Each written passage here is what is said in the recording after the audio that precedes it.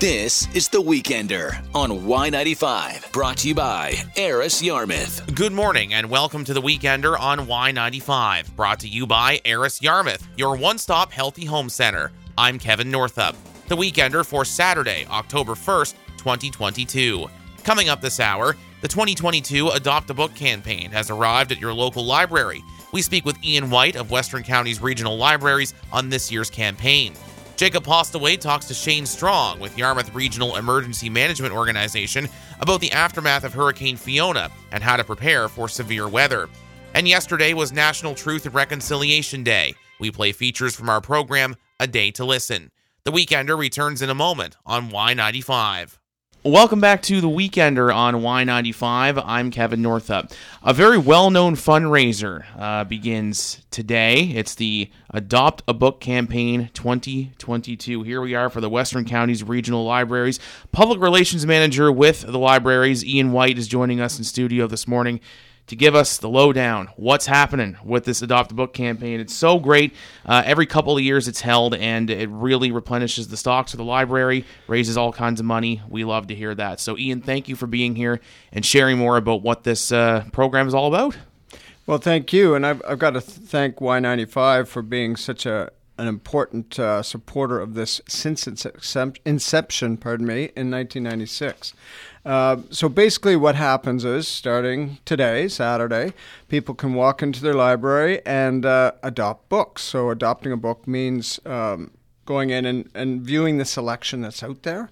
It's been curated by our librarians, and they can essentially purchase the book for the library. They get a nameplate in the front that can either be for their children, for somebody they love, a memorable person in their lives. Whatever the case may be, that nameplate goes in the front, and they can be the first to borrow it, or it goes right on the shelves. But the key part is we have to do this. It's mandated that all public libraries fundraise 3% of their annual budget, and this is a really important way for us to do that. Right, and I know every year we have the big board where it's shown how much is being raised, so I know it starts today. How long does this campaign run?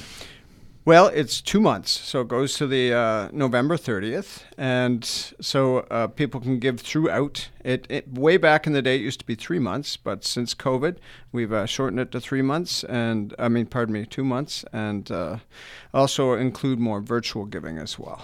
Right, virtual is probably a big part of things now, but take me back to 96 when this first started. Like how much has this grown since then?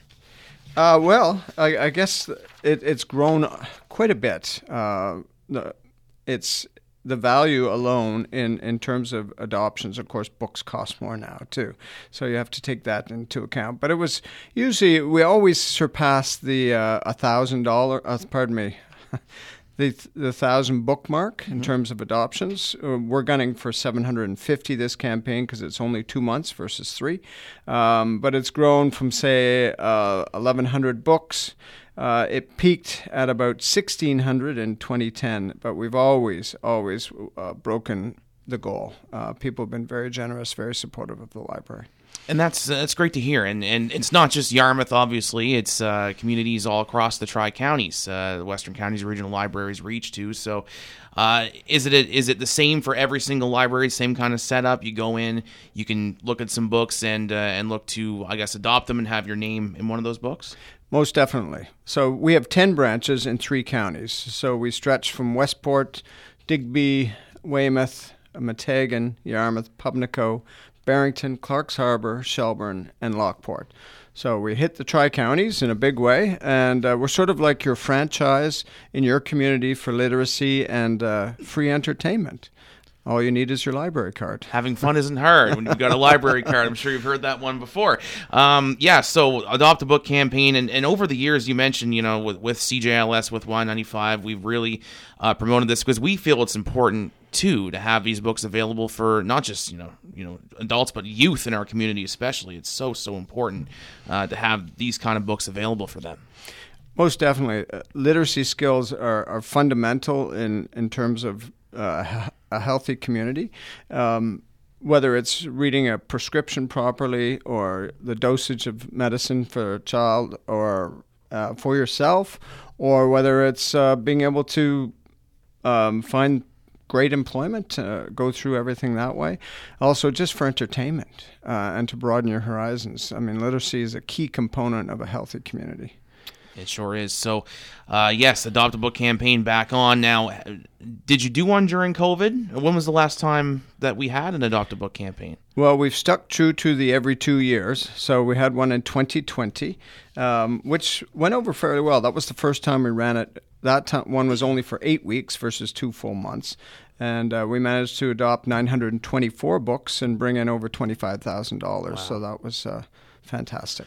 And what were the challenges for you guys during that? I mean, obviously with the pandemic at that time, nobody was able to go anywhere. Yes. So what I had to do, instead of having physical books on display, I actually printed all the covers, and we put them out on bulletin boards so people could actually go and just point to the book. It doesn't have the same impact as somebody going in and physically picking up that book and reading the cover and flipping through some of the pages before they're saying, yeah, this is the one I want to adopt. This is the one that I want to share with many people. Because when you adopt a book, that book can be read by, on average, I think it's about 40 people.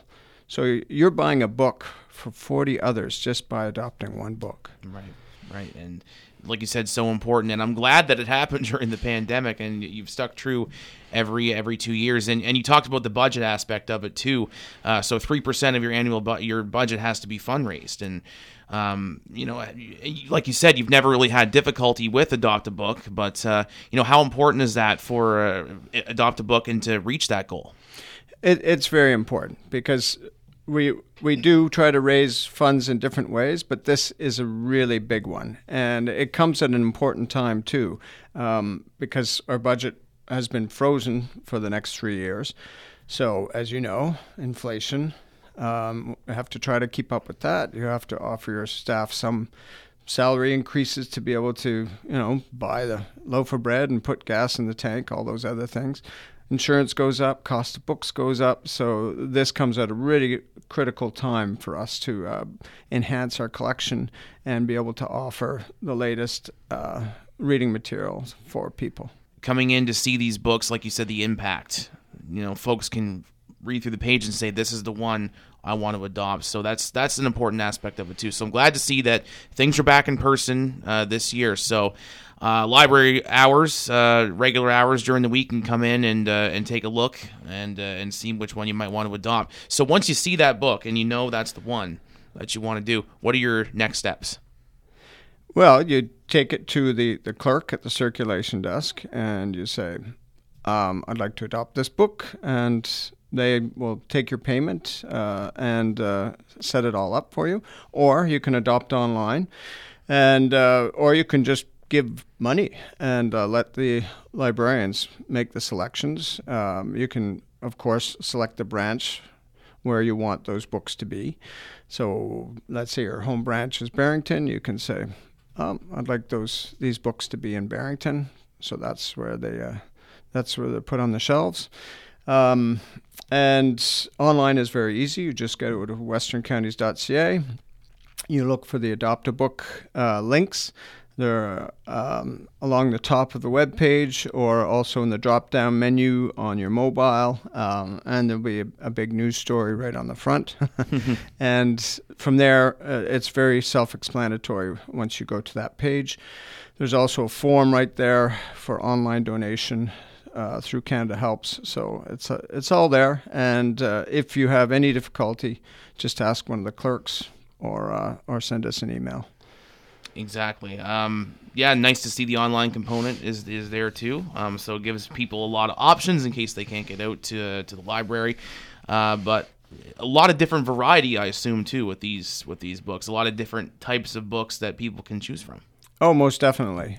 We have everything from a very inexpensive paperback, could be around the $5 mark, to those big, heavy, beautiful coffee table books, which could run, as much as $100. So a lot of variety to choose from: fiction, nonfiction, westerns, romances, thrillers, If you like your spy novel, murder mystery, nonfiction biographies, it's all there.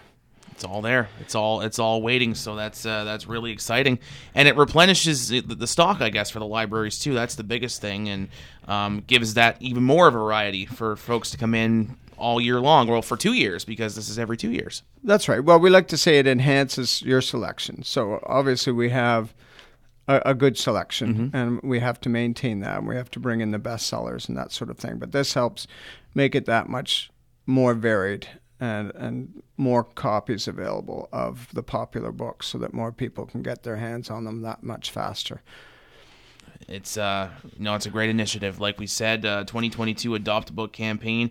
It's here. It starts today. So we're just we're thrilled to be talking about it here once again. I know we have a lot of history going back here. We used to go set up and do some remotes there during the day. We had a trivia contest back in the day. Those were always fun. We used to bribe a little bit to try to get some of the answers, though. But that was okay because it was for a good cause, right? That's right. We wouldn't want to do that on a daily basis, but we did sort of bend the rules a bit to help raise more money to help put more books on library shelves, which is always the key. Right, little bit. Don't do that unless it's for a good cause. That's all I'm saying. No, we had a lot of fun for sure. And any other events or promotions coming up during this Adopt a Book campaign to try to encourage people maybe to get out and maybe adopt a book? Yes, and there might be some things that are developing as we go along. But right now, there are some things the individual branches are doing. I know that our Digby branch has 2 gift baskets that they're selling tickets on. And Claire, our branch in Meteghan, is doing a bake sale. The Friends of the Library in Shelburne are going to be doing a silent auction a little later in November. And then Weymouth is also having a fundraising event. And also we encourage schools, whomever, to go out and have their own little event, raise some money. It can be collecting bottles, whatever it could be. And all donations are welcome. And every single penny that's raised through this is not put to any administrative costs. It all goes to buying books. And we'll take everything from $1 to $5,000 if people feel really generous. Of course. And like you said, it doesn't have to be a donation actually at the library physically. You can collect money with your own fundraisers. So do you encourage people to maybe do that, maybe do a drive for the Adopt a Book campaign? Oh, most definitely. We've had in the past Boy Scout troops, Girl Guide groups, schools sort of challenge each other to see who can raise the most money, and then they donate that to the Adopt a Book campaign, which is kind of fun. Also, we've had some big corporate donors in the past, so we'll see what happens. Right. I know that the meter gets full pretty quick on that poster. That's what we like to see. We like to see that keep going up to your goal. And again, just one more time for us, run down what your goals are this year for the Adopt a Book campaign. So the campaign runs from October 1st to November 30th. We hope to have a minimum of 750 books adopted, valued at least $20,000. So we've obviously surpassed that in the past, but those are our initial goals. Those are the initial goals. So around $25,000 or so, 750 books. 20,000. 20,000, sorry. Yep. 750 books. But hey, why not? Maybe if it's 25,000, we hope you might get there. You might get there. The community's pretty generous, aren't they? They are. They're very good. Very supportive of the library. I think they realize the importance, and it's also popular because they get to, it's very tangible. They've got that book in their hand. They're seeing where their money's going instantly. Right. And also they can reap the benefits right away by borrowing that book.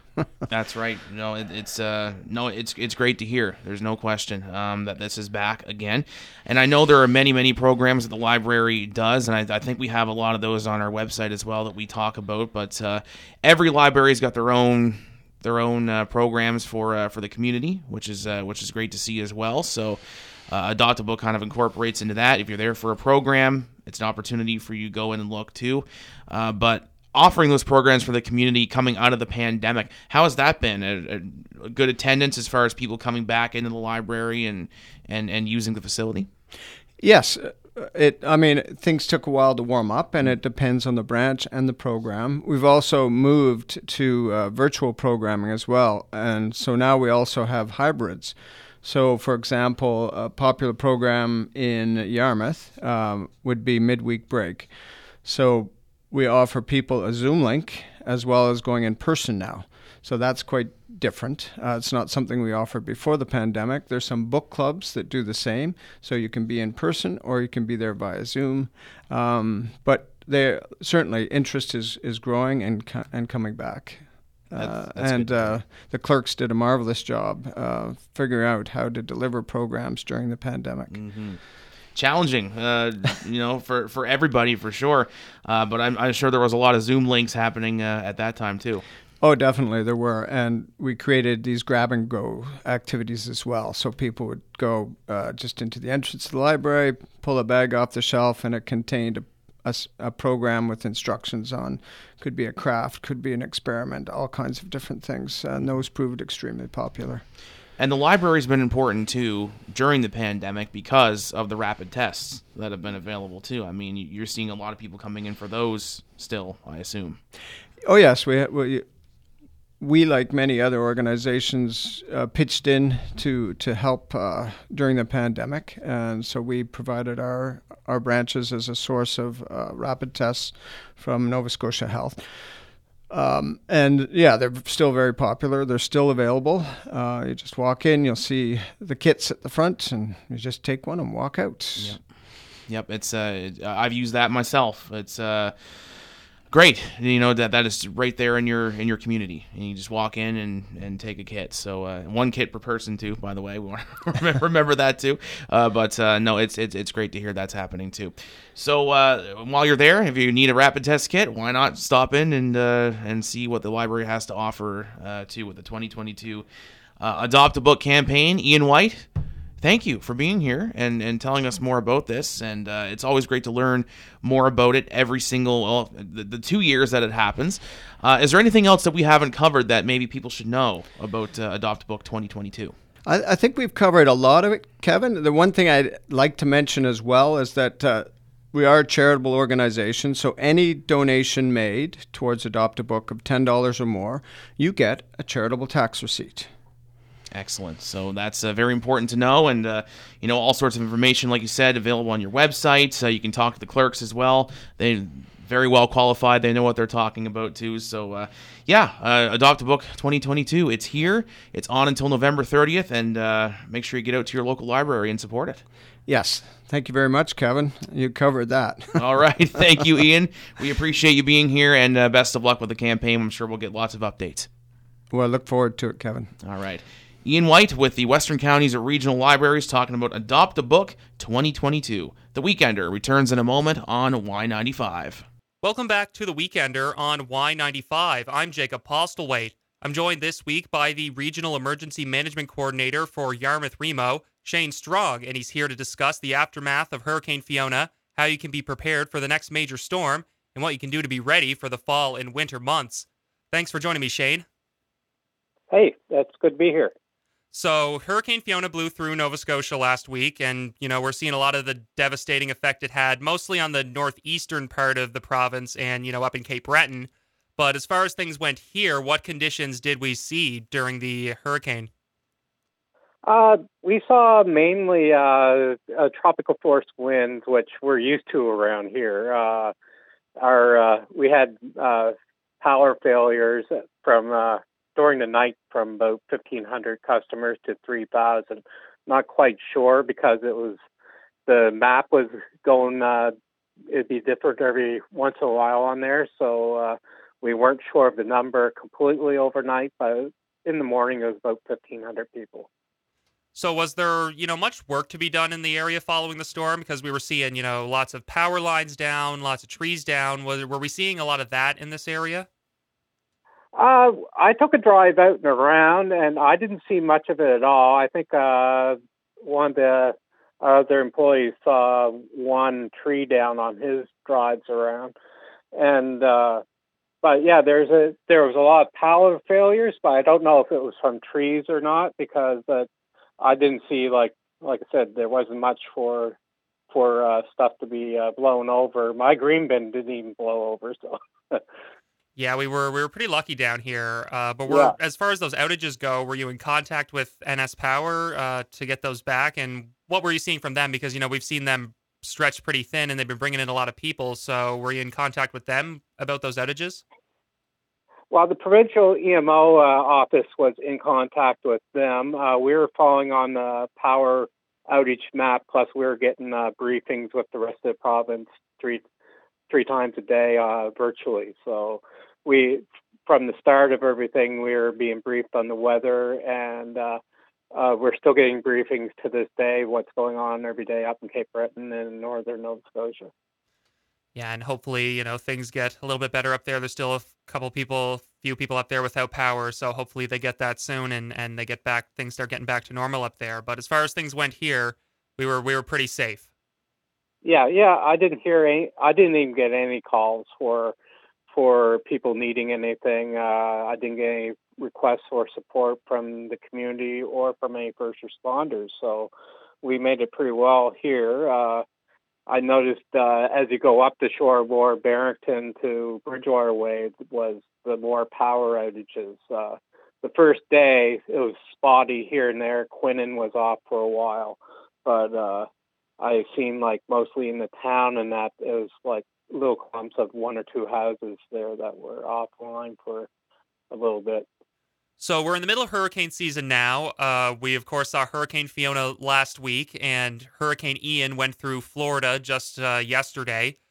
So, of course, people are going to be nervous as we're getting into this season, and you never know what could be coming up next. So give us some tips on how to prepare for a major storm. So let us know what you need leading up to it.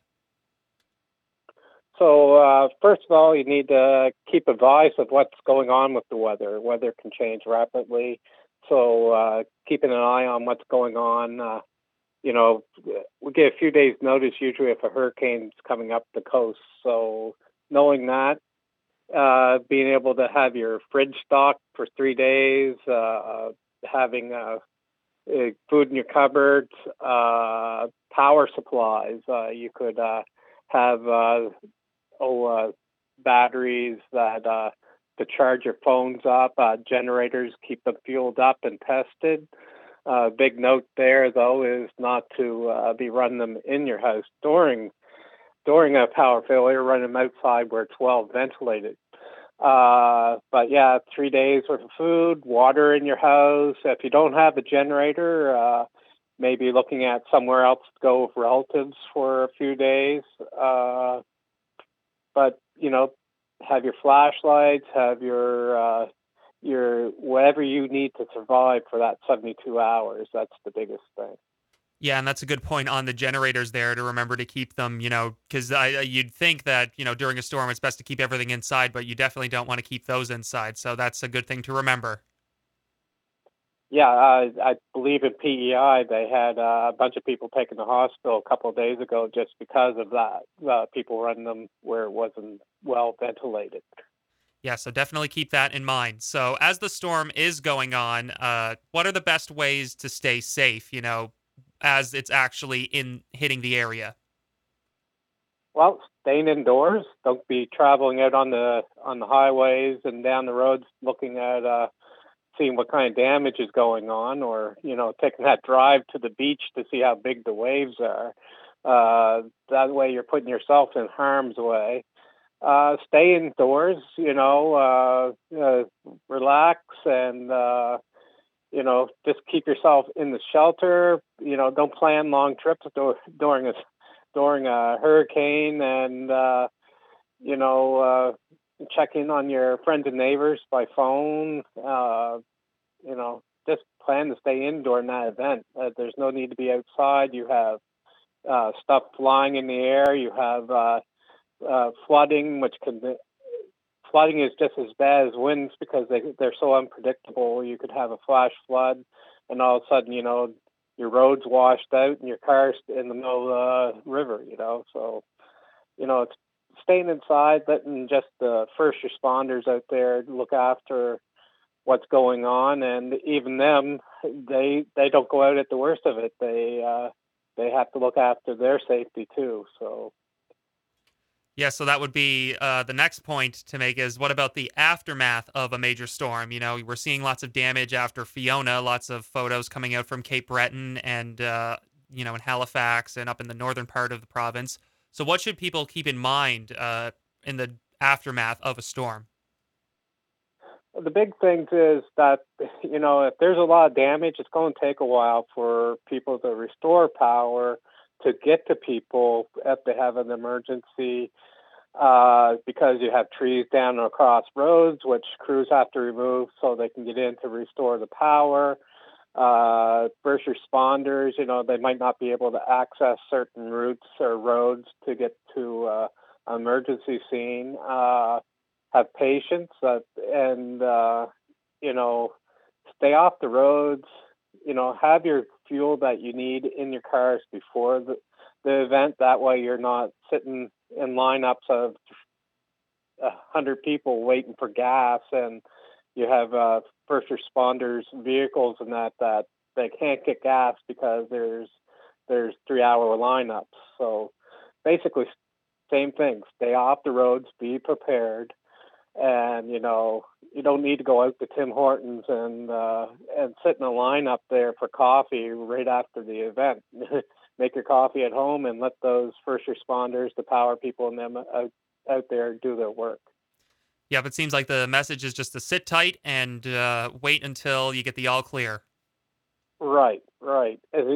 People want to go out and see the damage because it's so, they've never seen it before, but that's where we get people getting themselves into trouble, or they're blocking roads that first responders or the power corps or whoever needs to get down and remove trees and that. They just get in the way, and it delays everything. So looking ahead a little bit, we're also getting into the fall months. So give us a couple fall safety tips. Okay. Prepare for wind. We get wind all the time. Prepare, if you have places that are flooding on your property, make sure you clean out your eaves, clean out your any drainage areas around your house. Don't leave stuff outside that is going to blow into your neighbor's yard or in your yard and hurt somebody. And just keep your generator full of gas, and be prepared. Any time of day, you could lose the power here for an unknown reason, and you're out with power for 3 days because they don't have the men come down this way because they're working up in Cape Breton. So I just say be prepared, always prepared, and know your surroundings if there's storms coming and such like that. And any looking far ahead, any preparation tips for winter? It's never too early to prepare. Yeah, make sure your snowblower is working. Make sure you have your shovels. Get your salt that you're going to need. Keep your, winter can be just as bad too. We get a few feet of snow and nothing moves, and then everybody's digging out for 3 or 4 days, and they still, our biggest thing is the power. Power seems to go off really quick, and where it's on lines come down quick, and just being prepared, and in the wintertime having warm clothing, a plan at your residence and for your family to, if you have no heat for a couple of days, do you have a secondary heating source like a wood stove, or can you go to a friend's place, or, do you have your shovels? Do you have your gloves? Do you have your parkas? All that stuff. Yeah, that's all good stuff to keep in mind. Do you have any final thoughts about staying safe during major storm events? Stay inside. Let the first responders and the utilities do their work. Don't run out trying to see what great thing you can see out there, and putting yourself at risk. Stay in your house. if you have power, watch your movies, watch your TV, just relax and let the actual people that are out there responding cover everything off and let you know when it's good to come out. Well, Shane, thanks for joining me and sharing some weather safety tips. Okay, no problem. Anytime. Thank you. That was Shane Strong, Regional Emergency Management Coordinator for Yarmouth Remo. The Weekender returns in a moment on Y95. Welcome back to The Weekender on Y95. I'm Kevin Northup. Yesterday was National Truth and Reconciliation Day. We heard many stories here on Y95 about Indigenous peoples in our country. We're going to replay some of those for you now in case you missed it. I'm William Prince, and here, as our first guest on A Day to Listen, please welcome elder, poet, human rights activist, educator, and artist, Dr. Duke Redberg. I had the esteemed pleasure of sharing the stage with Duke Redberg back at the 2016 Winnipeg Folk Festival, when a whole bunch of us came to honor the artists that were part of the Grammy-winning compilation Native North America Volume 1. His words hold incredible power, as you'll hear in this next reading. Ani, Sego, Tanse, bonjour and hello from Takaranto, Ontario, Canada. I bring greetings from the First Nations, the Métis, and the Inuit peoples of Canada, and all the Indigenous peoples of Turtle Island to all our friends, neighbors, visitors, newcomers, and people who are here with us today. Welcome, one and all. My name is Dr. Duke Redberg. I'm an artist, a poet, father, grandfather, great-grandfather, and elder from the Saugeen Ojibwe First Nation. I wrote this poem that I believe contains a guiding light to take us forward into a sustainable future, and it is called Our Mother, the Earth. A great mystery created the universe and fashioned a blue geosphere, a radiant planet, our Mother, the Earth, the genesis of all we hold dear. With all the billions of stars in space, only Mother Earth could create the perfect human birthing place. A little sphere of cosmic dust was the spark of spirit given to us. And in all the years of her existence, with benevolence and generosity, she has provided for our subsistence and never needed or asked for our assistance. But now, the world is in distress due to unrestrained excess. Mother Nature reveals that true progress is possessed by every plant and tree that echoes every breath we breathe in a symbiotic symphony of connected sustainability. In the present tsunami of climate change, the Earth may never ever be the same. With 8 billion people and mouths to feed, the fires are burning, there's less air to breathe.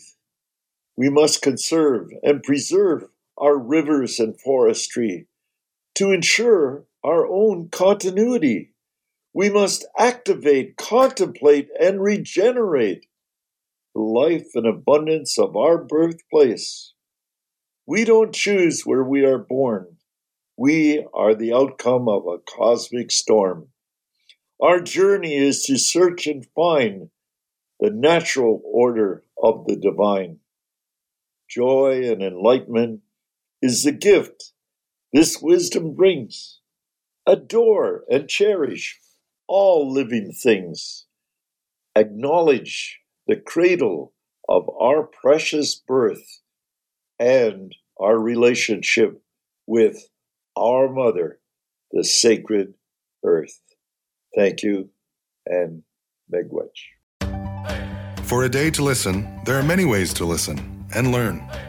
Whether it be through social media or a podcast, film, or literature, Indigenous storytelling is everywhere. Here's author David Robertson, who's written 26 books now, including When We Were Alone, which won the 2017 Governor General's Literary Award. He also lives in Winnipeg and is a proud member of Cree Nation. Hello, my name is David A. Robertson. My home community is Norway House Cree Nation. It's where my father was born and raised. And his heritage and life back on the reserve is something, and on the land, is something that has really informed my work, especially over the last few years. Just thinking about our connections to the land and the strength in our communities. I grew up in the city here in Winnipeg on Treaty 1 territory and was really disconnected from a lot of that when I was growing up. The books I was reading were books that didn't have any sort of really positive representation of Indigenous characters. And there weren't a lot of Indigenous writers that I knew of. When I began writing professionally, and that was about 13 years ago, that's something that really inspired me and also motivated me to have stories that Indigenous kids could read where they were the heroes in them, where they could be empowered by positive representations. And I've seen, because I speak to classrooms across Canada and internationally, the profound impact it has had on kids to be able to see how empowering it has been for them to read and hear their stories being presented by people from their communities. It's something that's very powerful. And I think for non-Indigenous kids too, it's very important to have these stories presented by people who have that lived experience, because our stories have been told by other people for so long. Especially within the last 5 years, you see Indigenous stories on the bestseller list. You see more and more Indigenous writers getting publishing contracts. And more importantly, you see more and more non-Indigenous Canadians reading our stories and learning from them. And when they do that, that's what is leading us to a better country. That's what's leading us to a better future. It's us healing, but it's us also allowing this country to heal through the truths that we have to share. Stories are the linchpin of reconciliation. You know, it's not reconciliation, it's truth and reconciliation. And one comes before the other. You know, truth comes before healing. Truth often is delivered through the stories that we tell. And so in the last 10 years, what you've seen is this enormous growth, even though it's been a slow growth, of our stories being reclaimed by our storytellers, whether it is in literature or whether it is in music or whether it is in dance, whether it is in art. We are reclaiming our stories. And what that is doing is providing, gifting people with truth that was never there before. So when I started writing 13 years ago, I would say that most kids I spoke to would not be able to tell me much about the history of residential schools. Now, in 2022, if I asked most kids, and I speak to thousands and thousands of kids a year about residential schools, they can tell me about them. And that is a huge step forward. And that is made possible because we have enabled and empowered Indigenous storytellers. And that's what healing is. You know, it's listening, it's reading, it's learning from those stories. And it's encouraging others to share their truths because they can heal others and heal themselves. I always think about something my dad told me when I was a bit younger.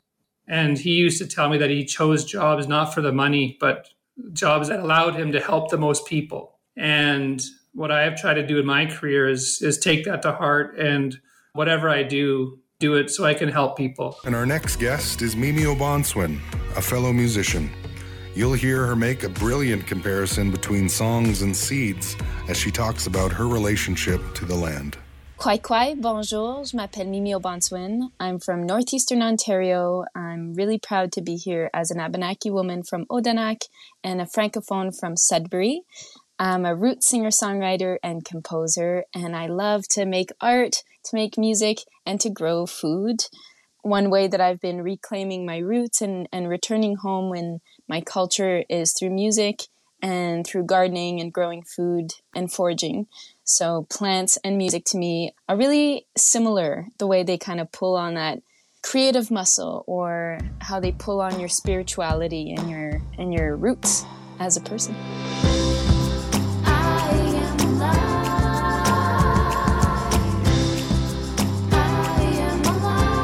We grew up outside of our community. My community is called Odanak, and it's in the province of Quebec, but I grew up in northeastern Ontario, and the more that I learned about what it means to be Abenaki and rediscovering my roots and rediscovering my family, my community, the more that it explains the things that I have inside of me.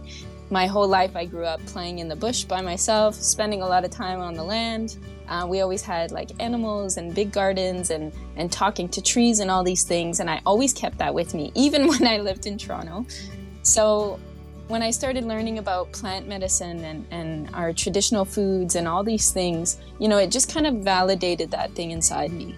And it's the same with music. My parents told me that I sang before I could talk, and I always played music. And I always drew inspiration from, my roots. So to kind of bridge the gap between those two things, just like I bridged the gap between the two identities that make me who I am, I feel empowered and I feel connected.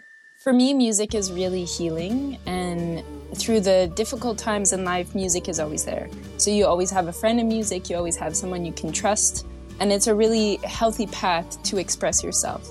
And I always think that there's a lot of different ways we can use music, whether it's just for ourselves, or it's to share, or it's to perform. There's so many different levels. When I work with youth, I really focus on the empowerment aspect because I can empathize with what it feels like to be young and to feel like you're stuck in a box, and to have a little bit of an outlet and permission to express yourself through music, I think is something that our youth really need. There's so much healing that needs to be done in our communities all over, and the youth are there and they're open. So I personally learn a lot from doing songwriting with youth, and it's really amazing the stories they have to tell. So I just love it. Reconnecting with the land, for me, just kind of happened. It's not something I planned to do, but it's something that just happened. And I think those are the things that we need to pay attention to. So I started growing a lot of our food and, working with my partner in music, but also in the garden. It's a really healthy way to decolonize your world, because you're producing this food, you have a relationship with this food, and it's something we need to nourish our spirits and our bodies and everything. And it's just really, really powerful. So to be able to nurture these young plants and to be able to harvest them at this time of the year, and it also changes your relationship with water. It changes your relationship with animals. It changes your relationship with soil. So we're always kind of building the soil and listening to what the land needs and how we can work with the land instead of against it. And I think there's something really powerful there. So for me,